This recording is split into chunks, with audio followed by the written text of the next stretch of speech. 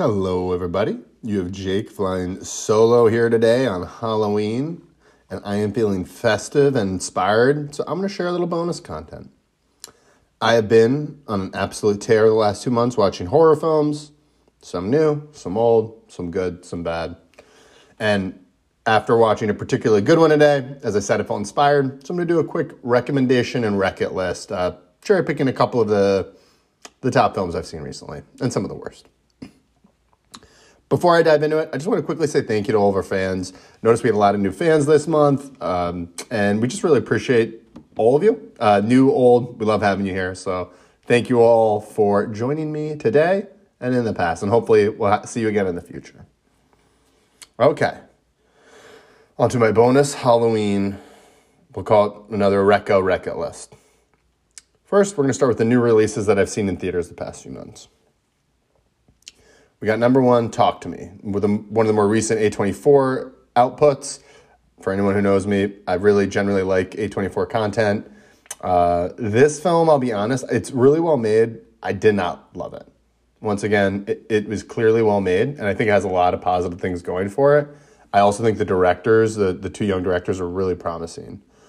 Ultimately, I was turned off a bit by the violence. There's specifically one scene with possession that I felt was just too much. Like, they didn't cross a line or anything. I just thought the violence was too graphic, and it took me out of the movie, actually, because I had to remind myself it was a movie. I could be just getting soft in my old age, but the violence actually took me out of it. I also found the protagonist to simply just be unlikable. I understood what her character did and why. I just didn't agree with it. And without really caring for that character, I feel like as in a horror film, you really need to care about the protagonist, and if you dislike them, I think that loses a key element of the horror where you're not really feeling for them, or you're not as sympathetic towards them as you might be otherwise. I sound like a monster. For anyone who sees this film, she's a very sympathetic girl, but I think you'll understand once you see it. She's pretty selfish, and she brings a lot of the damage onto herself and her friends. This part of the issue too here, I think the story was just a little thin. This is actually based off a short film, and it really feels like it. It could have worked as an hour special. To me, I just don't think it was enough there to really support a feature-length film. With that being said, the film is too well made to simply wreck, but I didn't like it enough to recommend. So this is actually a push, which I don't know if I've done on this list before, but I'm sorry. I needed to talk about this film. It's weird, it's good, but it just didn't click with me. So this film is a push. Number 2 on my list. I'm not gonna lie, I was pretty disappointed by this film. Exorcist Believer, the new film came out from David Gordon Green. Yes, he did Pineapple Express, but he also did the Halloween remakes. I haven't seen all of them, but I saw the first 2, and I liked those. I thought they were pretty good. I thought it was a good modern re-envisioning of the series, and also brought a little more action to it than horror, but still had that horror element. But we're not talking about his Halloween remakes. We're talking about this Exorcist Believer, which is apparently supposed to be the first of a trilogy. I'm not going to lie, I haven't seen every Exorcist film. Spoiler alert, we may be talking about another one later in this pod. But to me, this film was just uninspired. It's not quite as bad as its Rotten Tomatoes score, which I think was in like the low 20s when I checked. But the thing, this movie failed on a fundamental level to me and for me. And the reason for that is I think when dealing with these types of morbid, demonic horror films, or really most horror films, but especially when you're going the demonic, theological route, you really need some type of light or hope or positivity injected into the film. Maybe it's with the relationships between the characters, or a character who's meant to bring a little levity, or just the overall fight for goodness or fight against. There's supposed to be something there that's supposed to be positive that you can really hold on to or look to. And not necessarily so it's equal, but just for some balance between the positive and the negative. Otherwise, it can turn into emotional slogfest, which this was for me. There's no moral lesson either, which these films generally need. And without really any positive relationships or more morality, it ultimately is an ugly, painful story that made for an ugly, painful film. I was really disappointed. Again, this film is also well made in the sense that he's clearly a good director, but to me, the story just completely undercut the actual product or what they were trying to do. Number 3 on the list. I just saw this film. It just came out. It's made, I think, $130 million over the weekend. It's called Five Nights at Freddy's. It's based on some video game that I never played. But I actually read up on it once I saw this movie was coming. I've heard of it. I knew it was popular. I knew this movie was in the making for a while. And the story actually sounds pretty good off of Wikipedia. But I'll be honest, this movie was surprisingly serious and somber. It focused on the backstory of the protagonist, and I think it was his lost brother. And it really hammers the fact home with multiple dream sequences. And it's him running through the woods, I think trying to find his brother or these other kids. But ultimately for me, it's called Five Nights at Freddy's, so it takes place over 5 nights. But to be honest, the film, it just felt not even repetitive. It just felt like the film didn't have momentum. He would go there and ultimately it builds to a crescendo the 5th night. But there's not much buildup. It's not like it goes from a 1 to a 2 to a 3 to a 4 to a 10. It's like at a pretty solid 1 the first 4 nights, and then it just jumps to a 10. Again, I'm not an expert on the story. I read it off Wikipedia. I didn't reread it after watching this film, but I do recall just leaving the film wondering what happened. And I checked, and I do know that the story differs from the video game. Not here to be a video game purist, but yeah, I'll just be honest. This film wasn't that good. It wasn't scary. There are some jump scares, but they're pretty telegraphed and ultimately ineffective. The villains weren't scary, and the story just wasn't fun. No momentum. With that being said, the animatronics, I thought they did a good job with them. I thought they looked good.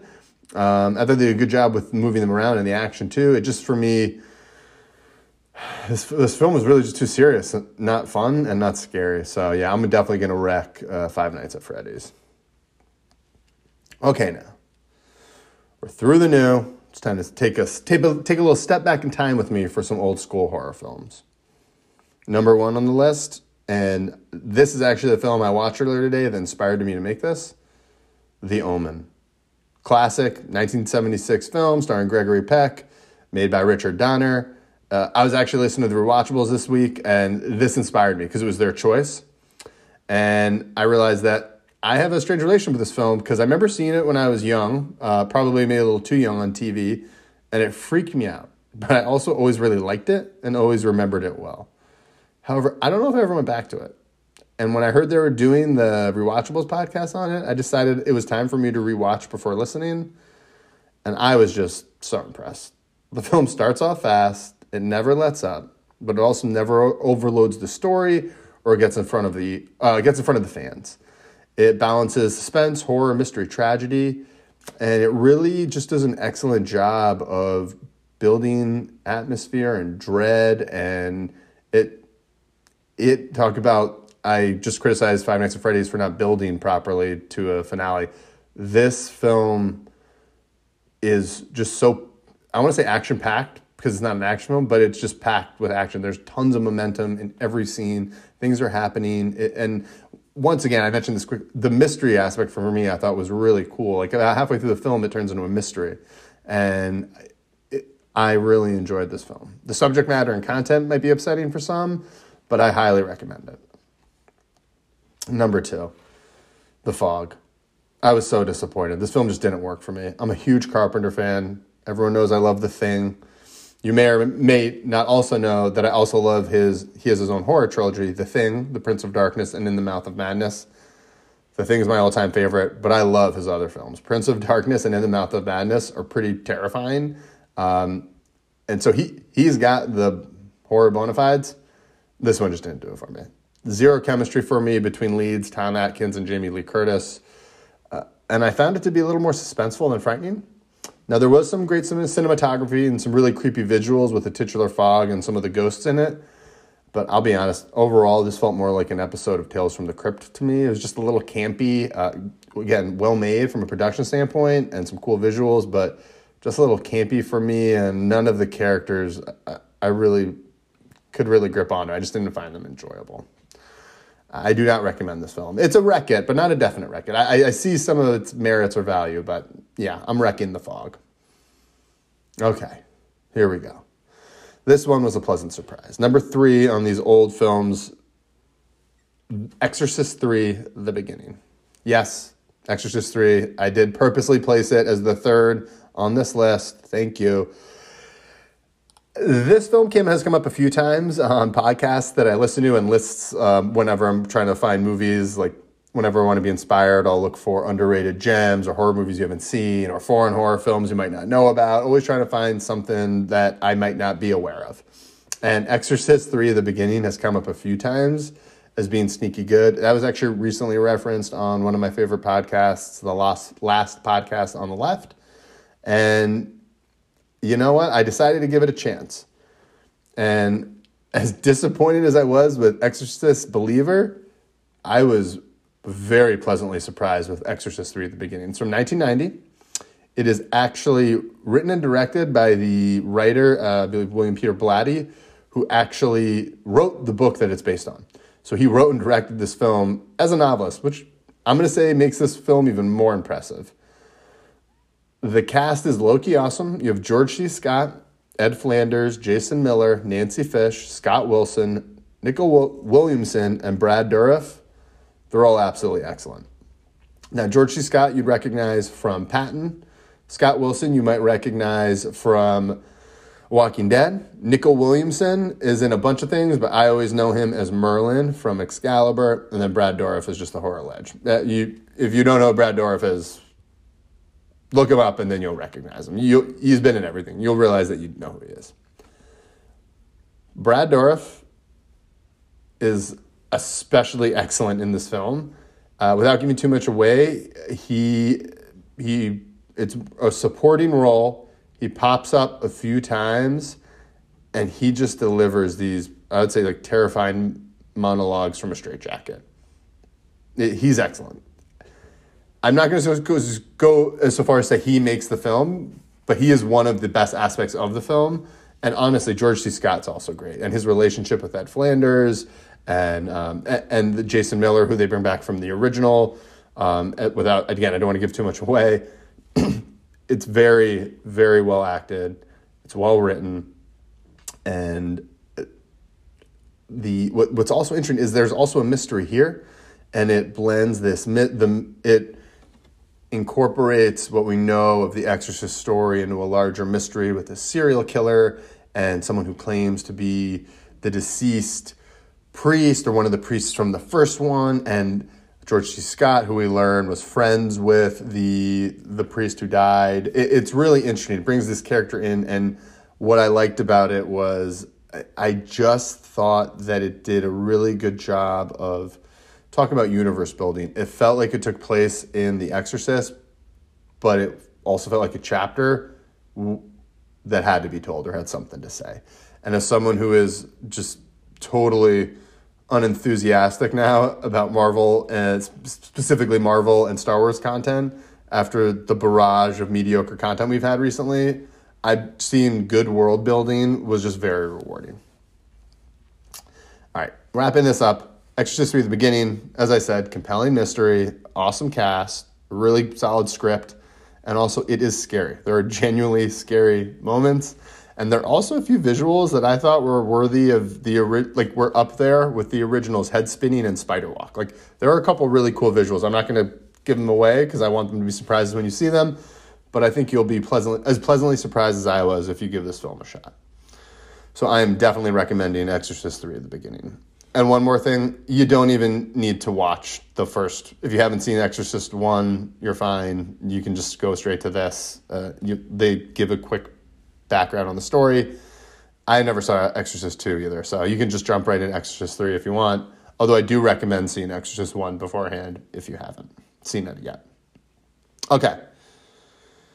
About to wrap up here, but I'm looking at the list and I am seeing 3 Recits, 2 recommendations, and a push. And you know what? That won't do. It's Halloween. It's a holiday. I can't leave you with more Recits than recommendations. So I'm going to add another bonus here to the bonus, double bonus. This film is not new, as in this year. It was released this year, and it's also not old.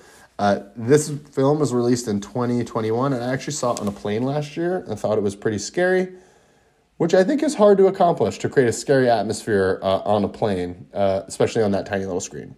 However, it worked for me. The film is called The Deep House. It is French-made, but it's an English-speaking film. A long story short, it has a genius premise. Imagine a haunted house underwater. That's it. A haunted house underwater. It's beautifully simple and well executed, and I thought it did an incredible job generating a sense of dread. And the story was straightforward and simple, but good, with strong acting. I was also impressed with the fact that it was shot underwater. Amazing. Like, really cool. Definitely recommend it. Really scary. So yeah, The Deep House, definitely recommend it. Okay, everyone, so that wraps it up. I hope you enjoyed this little bonus list. Happy Halloween, and thanks for hanging. Talk to y'all soon. Bye now.